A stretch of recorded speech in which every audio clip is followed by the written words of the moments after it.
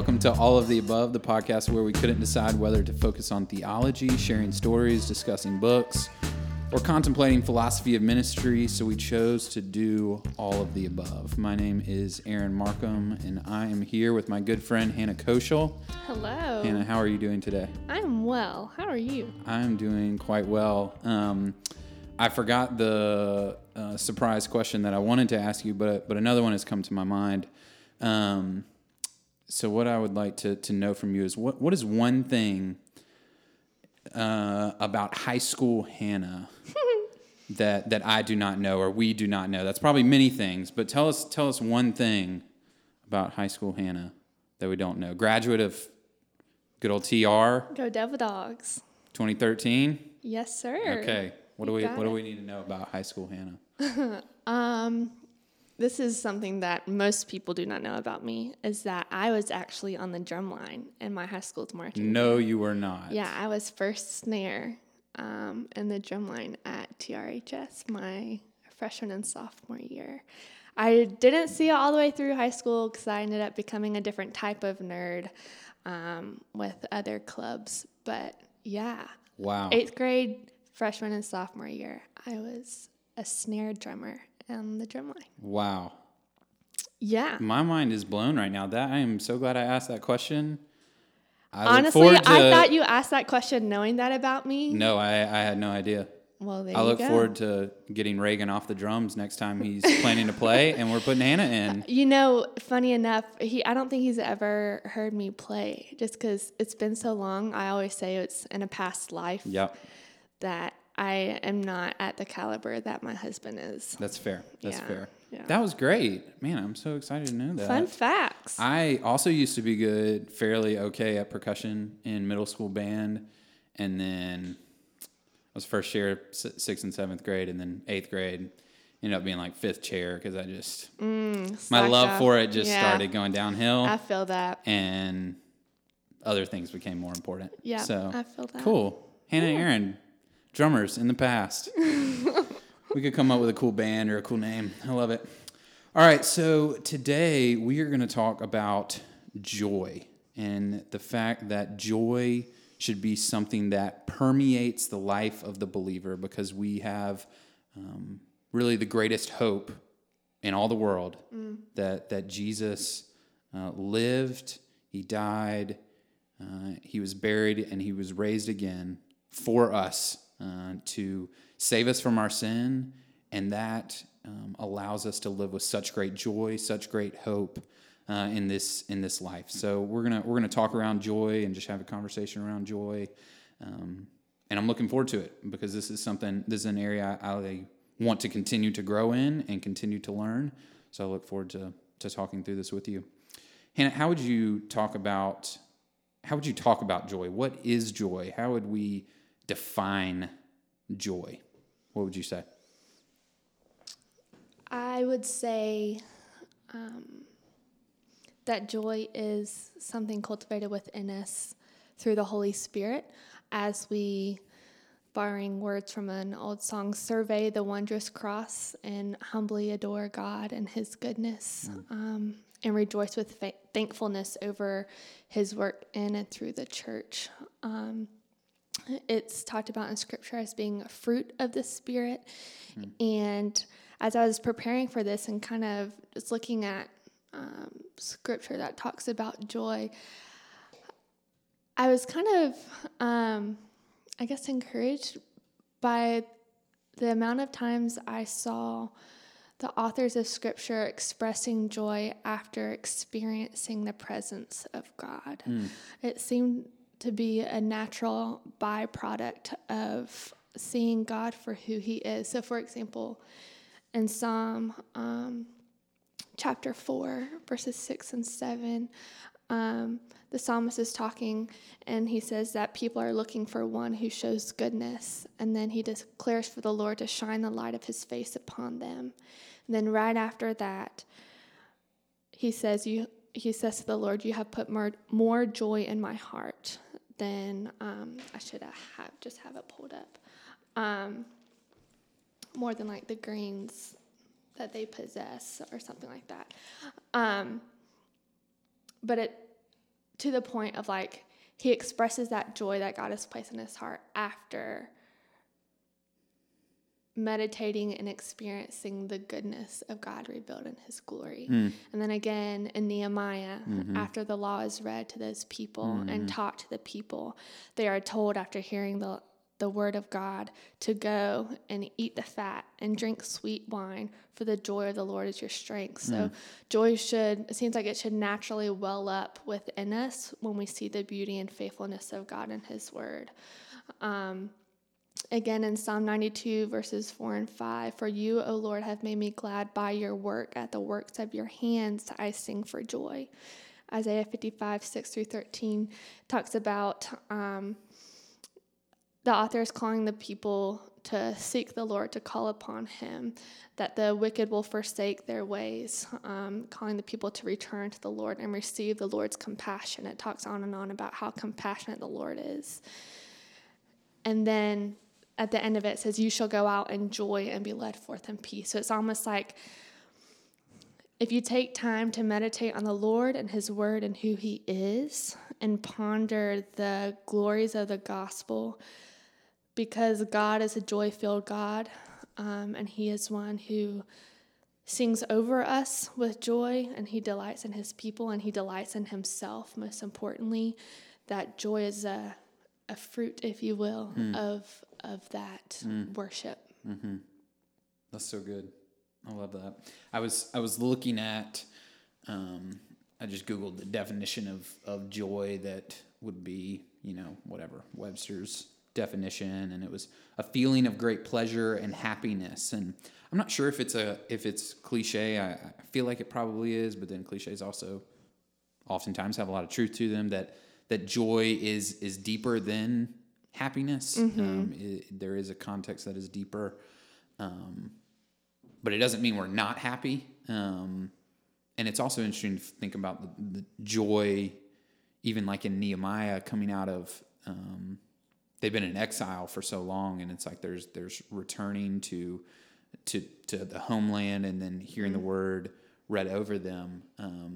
Joy can come in hard times and in good times. I was thinking about Psalm 47 that says, clap your hands, all peoples, shout to God with loud songs of joy, for the Lord, the Most High, is to be feared, a great king over all the earth. And then it goes on to say he subdued peoples, he chose our heritage. So we're to clap our hands, like very expressive.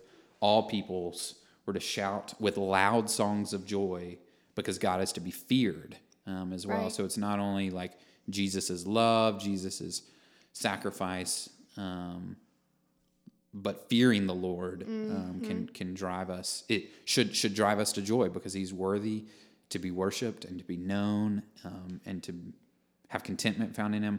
Think about Hebrews 12, where it's in 12:2, where it says that because of the joy that was set before Jesus, he endured the cross. So Jesus in his suffering found joy in redeeming a people to himself. It's really good. Or do any other kind of passages stick out to you? I was planning on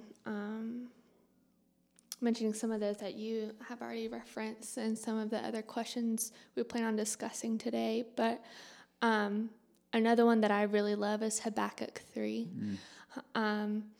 So Habakkuk is, to your point that it doesn't just come in good times, the author of Habakkuk is experiencing great hardship as he sees the Babylonian Empire about to take over the people of Israel, and knowing that they will be overthrown, because Babylon was just on a streak of just taking down one city after another. Habakkuk prays in chapter 3, and he recounts God's splendor, but also recounts his wrath and his judgment, and then brings it back to his salvation for his people. but it's remembering God and his works, even in the midst of the destruction that he was about to face. He says at the end, "Yet I will rejoice in the Lord. I will take joy in the God of my salvation."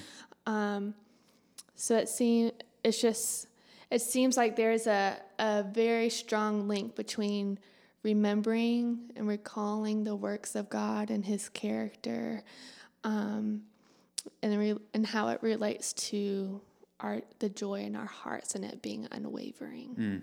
That's really good. I want to think about first us kind of corporately together as a body, and kind of for practical application, and then think about us individually kind of in our separate lives. So how does joy impact how we worship, the way we worship? How does it play in to service elements, to the sacraments, to maybe your area specifically with kids, or kind of what we do with the Sunday gathering, maybe even community groups as well. How does joy impact the way we worship? I would almost answer that question with a question. It's like, well, why do we do all of those things? Why do we gather to worship? And it is to behold God and spend time as God's people gathered, adoring our Savior and his saving work through Jesus. And then as we are gathered, growing in our love for him, so that then our joy may also grow in him. And so as one who approaches our Sunday gatherings, I pray that our body approaches that time with joy and not dread, knowing that the God that we are coming to worship is alive and on his throne. He is no longer in the tomb.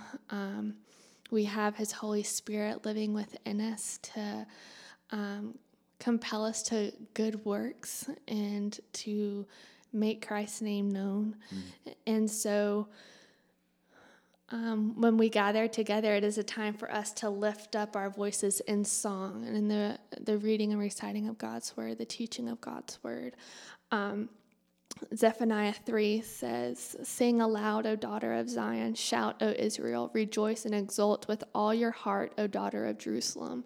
The Lord has taken away the judgments against you. He has cleared away your enemies. The King of Israel, the Lord, is in your midst. You shall never again fear evil." That's what we are gathering to celebrate. We're coming to sing the songs of redemption of our God. And it's a celebration. We are not mourning the death of Jesus any longer. We are celebrating his resurrected life, and in that the life that we have been offered through his resurrection. Yeah, so we don't, I love that passage, thinking about we're not fearing evil anymore. We're fearing the one God who is completely worthy. Right. And with that drives us to joy and hope, and I think you're exactly right. I remember, a big part of my salvation story was going to a church service. The church service where the Lord kind of first got my attention was a very different experience than any service I had experienced growing up, where people did seem very excited and filled with joy to be in the presence of the Lord, to be together, to be worshiping God. And that is something we want to define our gathering as well, is that it is filled with awe-inspired joy because of who God is, because of what he's done. And then hopefully it is a time that is that we look forward to, that we eagerly await the Sunday gathering, because that is a time where we're with our family, we're with our body, and we're reminding ourselves of the truth of the gospel. That's really good. And it's a picture of just the greater narrative of what's happening in the kingdom at large. Like God will one day gather all of his people. And so we gather together as a small sect of the larger body, awaiting the day when we are all able to be gathered together with Christ. And I mean, our prayer is that everything we do enacts the gospel. And I'm borrowing words here from Andrew Wilson when he talks about the sacraments. And he says, they are external signs instituted by Jesus in his word and action that convey forgiveness of sins, union with Christ, the presence of God, and the church's exodus through his death and resurrection. So our prayer is for everything that we do to be telling the gospel story, which is good news, something for us to rejoice in. Yeah, that's good. What do you think about how a struggle for mine, and it's probably not new to anyone who knows me, is I was impacted deeply by my emotions and like seeing people worship the Lord when I first came to know the Lord, or when I first thought I came to know the Lord. But what's the impact of joy on our emotions, on our hearts? Because I even think about in reading the Psalms recently, we're in the Psalms for our 90 days through the Bible, so I'm reading like 20 Psalms a day, and a lot of it's there's a lot of language about singing for joy, clapping hands with loud shouts of praise.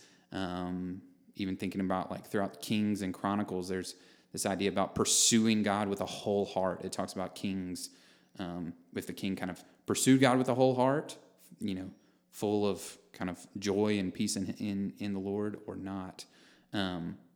What's kind of the connection with joy in our emotions? What do you think there? I think like we are designed for our bodies to have just innate physical reactions, responses to the emotions that we're feeling. So, and we can see this with happiness outside of like the church context. Somebody doesn't have to be a believer to clap when they're happy about something. You think about football team scoring a touchdown, everybody's going to cheer, raise your hands. Our body responds naturally to things that we're feeling. When we're sad, we cry. It's just, that's how we're designed. And so it's only appropriate as we, again, reflect on the gospel and the Lord, that our body would also show and express that joy and express that thankfulness to the Lord for what he has done. So it is only appropriate that we clap and we lift our hands in praise to the Lord and the God of our salvation. And I know that that's something that our church is growing in, and it excites me to see people respond in that way. Not that it's necessary, not that you can only have a true worship experience if you're raising your hands or whatever. But I do think there is an appropriateness to posturing our bodies to model what is going on in our hearts. Yeah, that's good. And that connects with joy or with somberness or brokenness in prayer, getting on our knees and letting, I feel like I've been helped by Trevor just kind of emphasizing that our bodies are helping build habits and also teach us, and also are a reflection of what we feel. So that's really helpful. Two more questions. The first is how does joy impact our daily lives? So we've talked kind of corporately, but what about our daily lives? How do we find joy? Or I'm even thinking, over the last 19 minutes of this podcast, it's like I've smiled 4 times or 3 times. Does that mean is that enough joy? Is it a smile every 5 minutes? How much do I need to be smiling? You would put it into numbers. Yes, yeah, of course. What's the ratio of smiles per minute to have enough joy? But how do we find joy in our daily lives? What would you say? Kind of, not to kind of say the same thing over and over, but I think it goes back to just joy requires us to preach the gospel to ourselves daily. The psalmist prays like that the Lord would restore to him the joy of his salvation. There is power in us remembering God's saving work in our lives and in the world at large, and remembering that our enemies have been defeated because of Christ's work, that death no longer has a sting, it no longer has a last word because Christ is resurrected. And so if we can commit to rehearsing the gospel to ourselves every day again, Jesus even says in talking with his disciples when he describes himself as the true vine, and he's exhorting his disciples to abide in him. He says, I say all these things to you so that your joy may be complete. That my joy be in you and that your joy may be full. I'm sorry, not complete.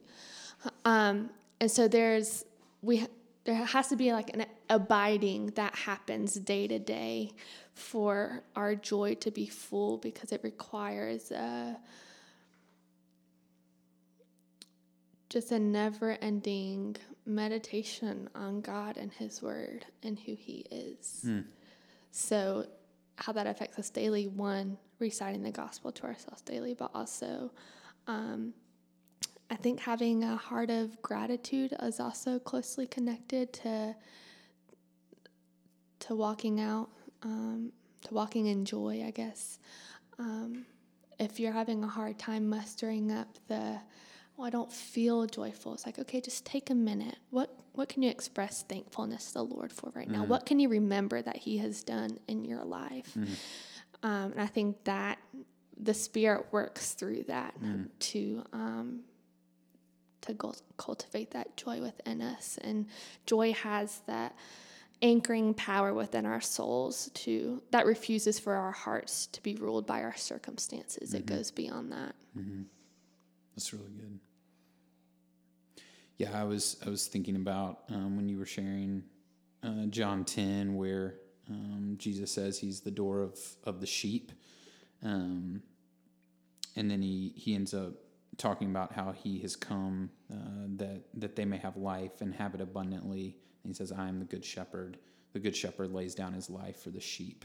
Like Jesus has come to give us abundant life, and he is good and gracious in that, and that should impact our lives daily. So I love the rehearsing of the gospel, and then expression of gratitude. I think it's super helpful, not in a debtor's ethic way of like we owe a certain amount back to God. So we got to make it happen. I got to thank God enough. I got to do it enough. But think about the mind-blowing truth of what we got to rehearse this past Easter season. Jesus laying down his life for us, being raised again, sending the Spirit to indwell us and sanctify us and grow us and change our hearts from hearts of stone to hearts of flesh, to make the old, take it away and give the new. Yeah, that's good. With that, my last question is essentially, can we only have joy if we've had a fun day? If we've had a fun day, I came up with picking apples, eating yummy food, eating a good fried apple donut, munching on another favorite dessert, having a sweet time, maybe specifically for you with your husband and your boy. Or what does joy look like last week in the Koschel house with stomach bugs and for me, baby's not sleeping, and rebellion and disagreements with a spouse and trying to work through things. What then? What if I'm not feeling it? What if it's a hard week? Can I only have joy in those those more fun times? What does joy look like in maybe harder times?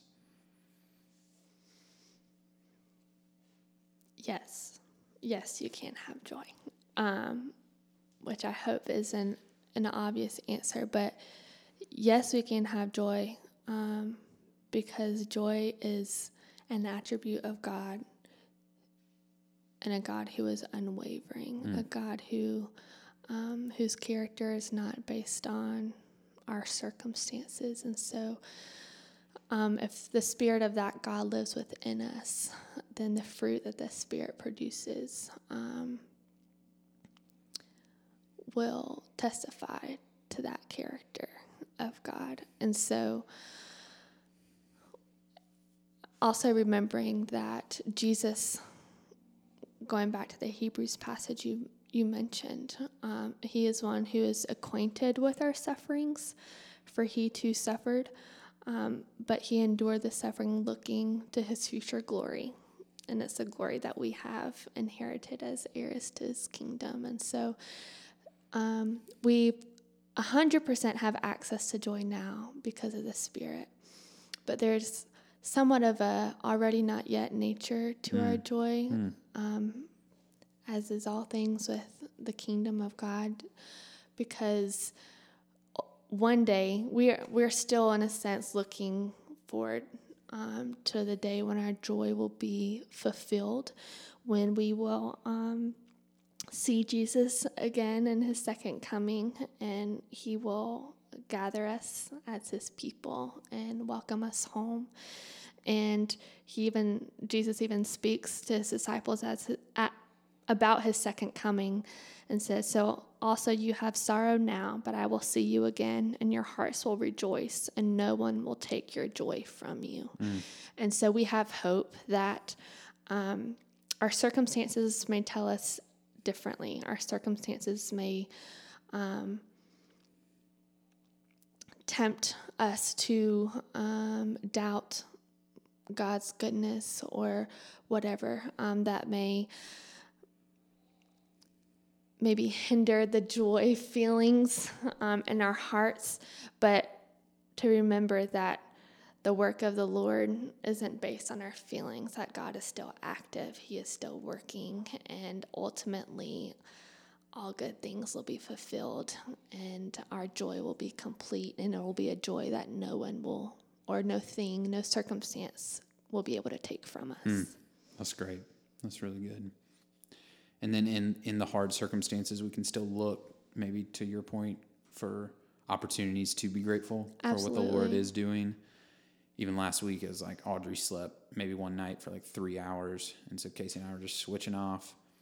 And then it's like, man, this is hard, but it's also like, this is so sweet because we had prayed for so long to be able to get pregnant, to be able to have a little girl, boy, and now we have Audrey. And it's like, man, I'm awake for 2 a.m. to 5 a.m. And it's like, this is tiring. This is hard. This isn't bringing a huge smile to my face, but what a joy to get down and play with my little girl and laugh and cry. And there's still a deeper, maybe that's why joy is deeper than happiness, to knowing, we have Christ in any and all circumstances. Yeah. And I'm also reminded again in Habakkuk when, in his prayer, he says, yet will I rejoice. But before that, he says, yet I will wait quietly for the Lord. And I think that's also a part of it is just waiting quietly on the Lord and just being willing to listen and trust that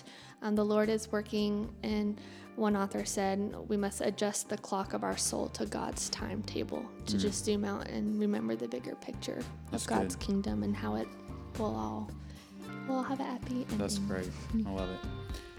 So may you guys find joy in beautiful flowers and rain and bumblebees and changing diapers and work that is hard but good.